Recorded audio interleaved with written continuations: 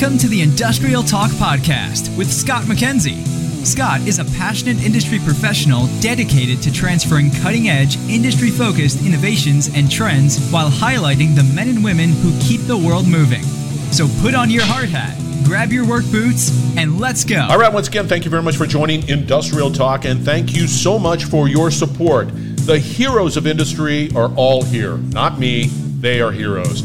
And this is platform right here, right now, is dedicated to everyone around the world. Because you're bold, brave, and you dare greatly. You solve problems, you innovate, you collaborate, and you're making the world a better place. That's why Industrial Talk is here to celebrate industry professionals all around the world. Again, we are at the OMG Q4 meeting. And it is, again, a collection of really smart people passionate about solving industrial problems. My ear's bleeding. They are that passionate about it. And it is in Austin, Texas. And we're going to have another great conversation, Q1. Put that on it. I'm going to put all the contact out on Industrial Talk, so make sure that you make that happen. 2 people are in the hot seat. Dr. Kostas, don't even go there. Alexandridis. Alexandridis, right? I got that, man. And Michael LaFontaine. They're in the hot seat. Nailed that. Orange County Public Works is the location or the company, I don't know, it's the entity. Let's get cracking. Yeah, I like that. You guys having a good see, it's not a conference. It's not a conference. I'm not going to say it's a conference. Nope. I'm going to say it's a meeting. And is this the first time you guys have been here, Michael? Yes. Yeah, there you go. And, of course, you have to say yes. Yes. Orange County Public Works is one of the newest members of the consortium. So we joined the consortium less than a year ago, and it's our first meeting. We've been participating on the online meetings and all those proceedings, but this is the first time we get to meet in person. So I have to ask the question. Because why? Why all of a sudden you're saying, hey, this is the first time, we haven't been here, it's been less than a year. It's important for you to be a part of it. Why? Why was that a discussion, Kostas? I think for us as a public institution and one that is involved with infrastructure in a big regional area. It's big. It's big. It's not an understatement. We wanted to be part of that digital transformation and also providing our cities, our communities, the opportunity to be involved in that really exciting era as we transform an infrastructure from a more traditional, conventional utilities type of thing into a more digital form that is able to serve our citizens for the 21st century. And that's kind of motivate us. The second reason is, as a group, the subgroup, the people who are doing that, we are just natural innovators. So we enjoy being part of that innovative ecosystem. I have to step in, Michael. That's not a typical mindset for any public works. You guys are sort of blazing it. You guys are unicorns. Yeah, you could say that. And I'll be honest, it's all led by a vision. And that vision is our county surveyor, which is Kevin Hills. And he's paved a path and a vision that that we all want to follow, that we want to be a part of. And what that's enabled us to do is attract, young, talented, or not just young, but talented people that want to be a part of this vision and, see it through and also serve the public in a new way, right? This is brilliant. I mean, me being an old utility guy, and I know that there's we have our way of thinking and we have our way of doing things. We're the utilities, and we're and the same thing with public works. There's just a culture that exists within just that, and it's like, this is how we do it. This is how we've done it forever. This is why we build these roads, and this is why. Kudos to that. Kostas, with that said, has it been sort of eye-opening just being a part of the OMG and like, okay, here we are, we say we want to do it and we want to participate. Are you getting that sort of collaboration sort of feel about the whole thing and learning more and saying, oh, wow, that's different, that's good? It is. This is a new endeavor for a lot of us at the OMG, and we are surrounded by like-minded people.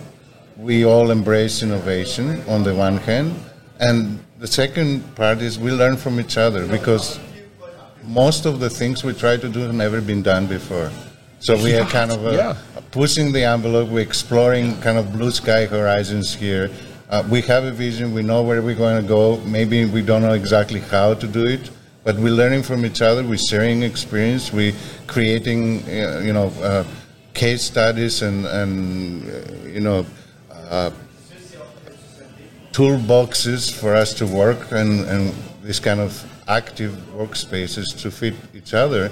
And it's very rewarding because we started creating collaborations that we wouldn't imagine a year ago. So Global. You're absolutely spot on. Now, with that said, and many of the conversations I've had here, it's extensive. Meaning, there's a lot of chirping going on out there, and it's all great. And here's a new use case and all of that fun stuff. And I get it. From a public works perspective, how do you approach your work, right, Michael? How do you approach your work, and how do you determine how to apply the new technology, the innovation that you're saying, oh, hey, that can be applied here, and then, because you can't look at it, I mean, you can look at it as a sort of in a total vision, but the reality is you got to start someplace and then apply that, because you're part of the digital twin, that to whatever that is. Sure. I mean, it's driven by demand, right? We have a lot of work. We're part of the capital improvement plan. So we have a lot of work on the table. So by demand, we have to figure ways to work better and automate a lot of these processes. Great examples would be facilities maintenance, right? Typically how that works is you have a 2D plan set. Someone walks on the site and they figure out where an asset is that needs to be maintained and repaired. Right. Now, what we want to give them the capability to do is walk through that in a 3D model at their desktop and find that asset, understand the part number, any other facilities or assets that may be involved in that repair or maintenance, and have the part in their hand when they go to fix it and know exactly where to go. I mean, you're looking at time and cost savings of exponential factors. So it's driven by demand, and we want to provide excellent service to our clients. We call all of our internal agencies and customers, we call them our clients. We don't consider them like, oh, hey, it's the engineering group. Right. No, it's a client. We're going to give you the best product possible, and that's our approach. Go for it. And I wanted to put a little bit an additional perspective or dimension on this. So there is this kind of direct aspect of it with machine learning and AI and all those new technologies that allow us to do really advanced things that serve a new generation of Z generation young people I who can't grew keep up the math in up. that. I have no clue. The technology itself is selling itself, right? So when you have a proof of concept and you show it to somebody, they can see the big picture immediately. But on the back end of our mind as a public institution, there is this need to bring the county into higher level of digital literacy, bridging that digital divide, and also prepare ourselves with what we know it's coming, like self-driving cars. Who's going to handle this infrastructure to support those things that the next 10 years are maybe coming, right? We have a role to play to create an infrastructure to support those big changes coming in. So we have to prepare ourselves. So all those things are additional driving forces. Kudos. I mean, I love that. I love that vision. I love the strategy behind it. Going back to sort of the digital twin. To be able to do that, you're going to have to begin pulling data of these assets. So you're going to have to get into that whole digital transformation conversation about pulling data, what to do with that data, how do you, and then be able to take that data and create some tactics around it, and say, hey, go out there and maintain that asset because it's showing signs of wear, whatever that is, right? And be able to do that. Have you come to that sort of that level of insights? Or are you still sort of working through the details about that, or have you started to, hey, yeah, let's get a device out there to pull that motor, vibration, whatever it might be? I would say we're still on our journey. Yeah. We're finding better ways to do things. I mean, every month there's a new application that comes out that allows us to work better and more efficiently. So we're on our journey right now. We're still, evaluating the tools out there because, like I said, they're so abundant. But yes, we do have some proof of concepts in progress. So, and the scale of data, we're talking about an area that incorporates 380 miles of roadways. We have 35 cities. We're managing more than 800 buildings in the county. We're talking about 3 million plus population. So we're talking about massive scale. We started bringing things together. The BIM models of the buildings we manage, like the footprints of the entire county buildings. That's 800,000 building structures that we're building in. City data. Right now we started understanding the massive scale of our endeavor, but we started creating this kind of bulk of work and the proof of concept as we bring in things in. And I think as we move along in the journey, we're going to get better and better on that. And see, what makes this whole journey, which is great with OMG, is that you're able to find individuals to collaborate and have real dialogue and saying, I have this issue, or I have this challenge, or whatever it might be, and be able to find somebody that says, I got you.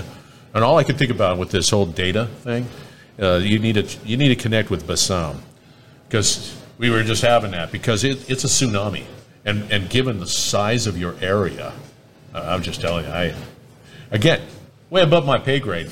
I just see the pain, So from here, from where you're at, what are some of your tactical steps? You got some POCs happening.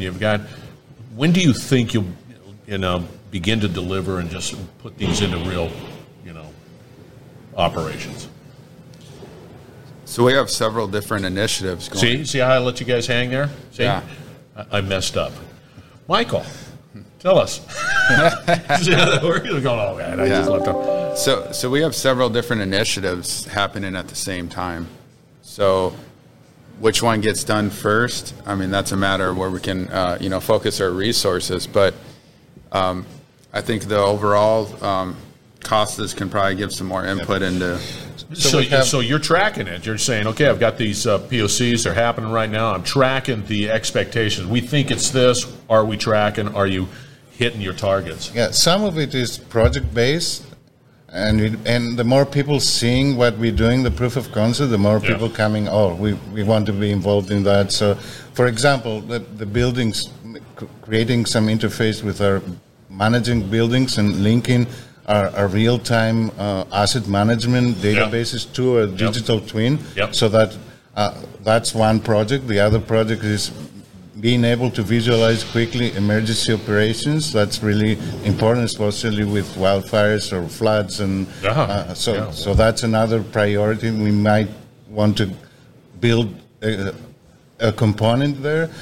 But on the same time, as we're doing that, we start bringing slowly the bigger infrastructure, supportive data as they go there, and building the large-scale digital twin. But we might have more details and more functional parts, project by project or need by need. Mm-hmm. And who knows?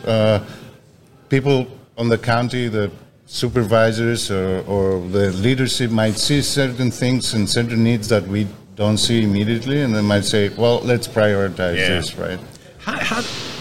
It just seems like, okay, right, this to you, Mike. It just seems like, okay, this is great, I got it, It's increased work, It's easy to sort of status quo everything. This is how we do it. I go out here, I have my piece of paper. But what you're asking, to go through this change, you're going to have to find people to help facilitate the change. There's a human equation there. Yeah. How are you addressing that? Yeah, so that's the funnest part of it, right? Is we're determining where we need to upskill, and then we're bringing in kids fresh out of college. And I say kids, I mean 20. You're a kid. 20. we're bringing in, students that just graduated from local universities, and they're so excited to be a part of this. And so that part is actually, I don't want to say it's been easy, but understanding, having people excited about this vision, determining where we need to upskill, those parts have kind of come naturally, and they're working out really well. I'd say the hardest part is the data part, right? Understanding all the data we have. We are sitting on a mountain of data. Yeah, and to Kostas' point, we're building the foundation for a larger county digital twin. And we have this data in our fingertips already. We just need to turn over the rock and, there's that data. And it has to be scalable. You can't just do it, here, do this one line thing, but it's scalable. So you also have to have that architectural vision of saying it's going to scale. So we got to make sure that we don't, pigeonhole ourselves. Go ahead, Kostas. Yeah, I wanted to put a dimension. This is more my personal journey and what I bring into my work. I'm a complex system scientist. I love complexity, right? I'm one of the generation. Well, you have found your Shangri-La at OMG, because that's definitely the case. I'm part of this generation of scientists, the complex system scientists, that think the worst thing that happened to science was the last 70 years was the Occam's razor, and I'm looking always for the simple solution. But I think now, as societies, we realize the complexity of our problems, and the solution has to be at least as complex as the problem itself. So there is a two-pronged battle. The one battle is we need to bring not only our CEOs, our leadership, but also the communities to the level to understand and embrace that complexity, right? So we need to bring that complexity forward. The other end is we need to bring forward the citizen digital literacy so they can understand how they can use those complex solutions in their everyday life. So, but see, this is the challenge, right? You've just sort of articulated the challenge of being able to communicate that. Many people just sort of right off the bat begin to gloss over. You can see their eyes just sort of rolling in the back of the head. But the reality is, it is complex. It's changing rapidly. There's a velocity and there's a complexity that is taking place just within the world itself. And I think the leaders, whoever have to make the decisions, have to just, tighten up their belt and learn this stuff. I have a background in academia. I used to be a professor at the university for more than 10 years. So I work with kids in the newer generation. I understand it's very easy for them to understand this. And now we need to bring that complexity curriculum to the university to create professionals with those kind of skills, because we need them to come in and work with us. That's another conversation. Do you think the existing academic structure is nimble enough to deal with this complexity and speed? No, and we're working on that. Right now we have a collaboration with a couple of universities. At this moment I co-teach a digital twin course at Cal Poly Pomona.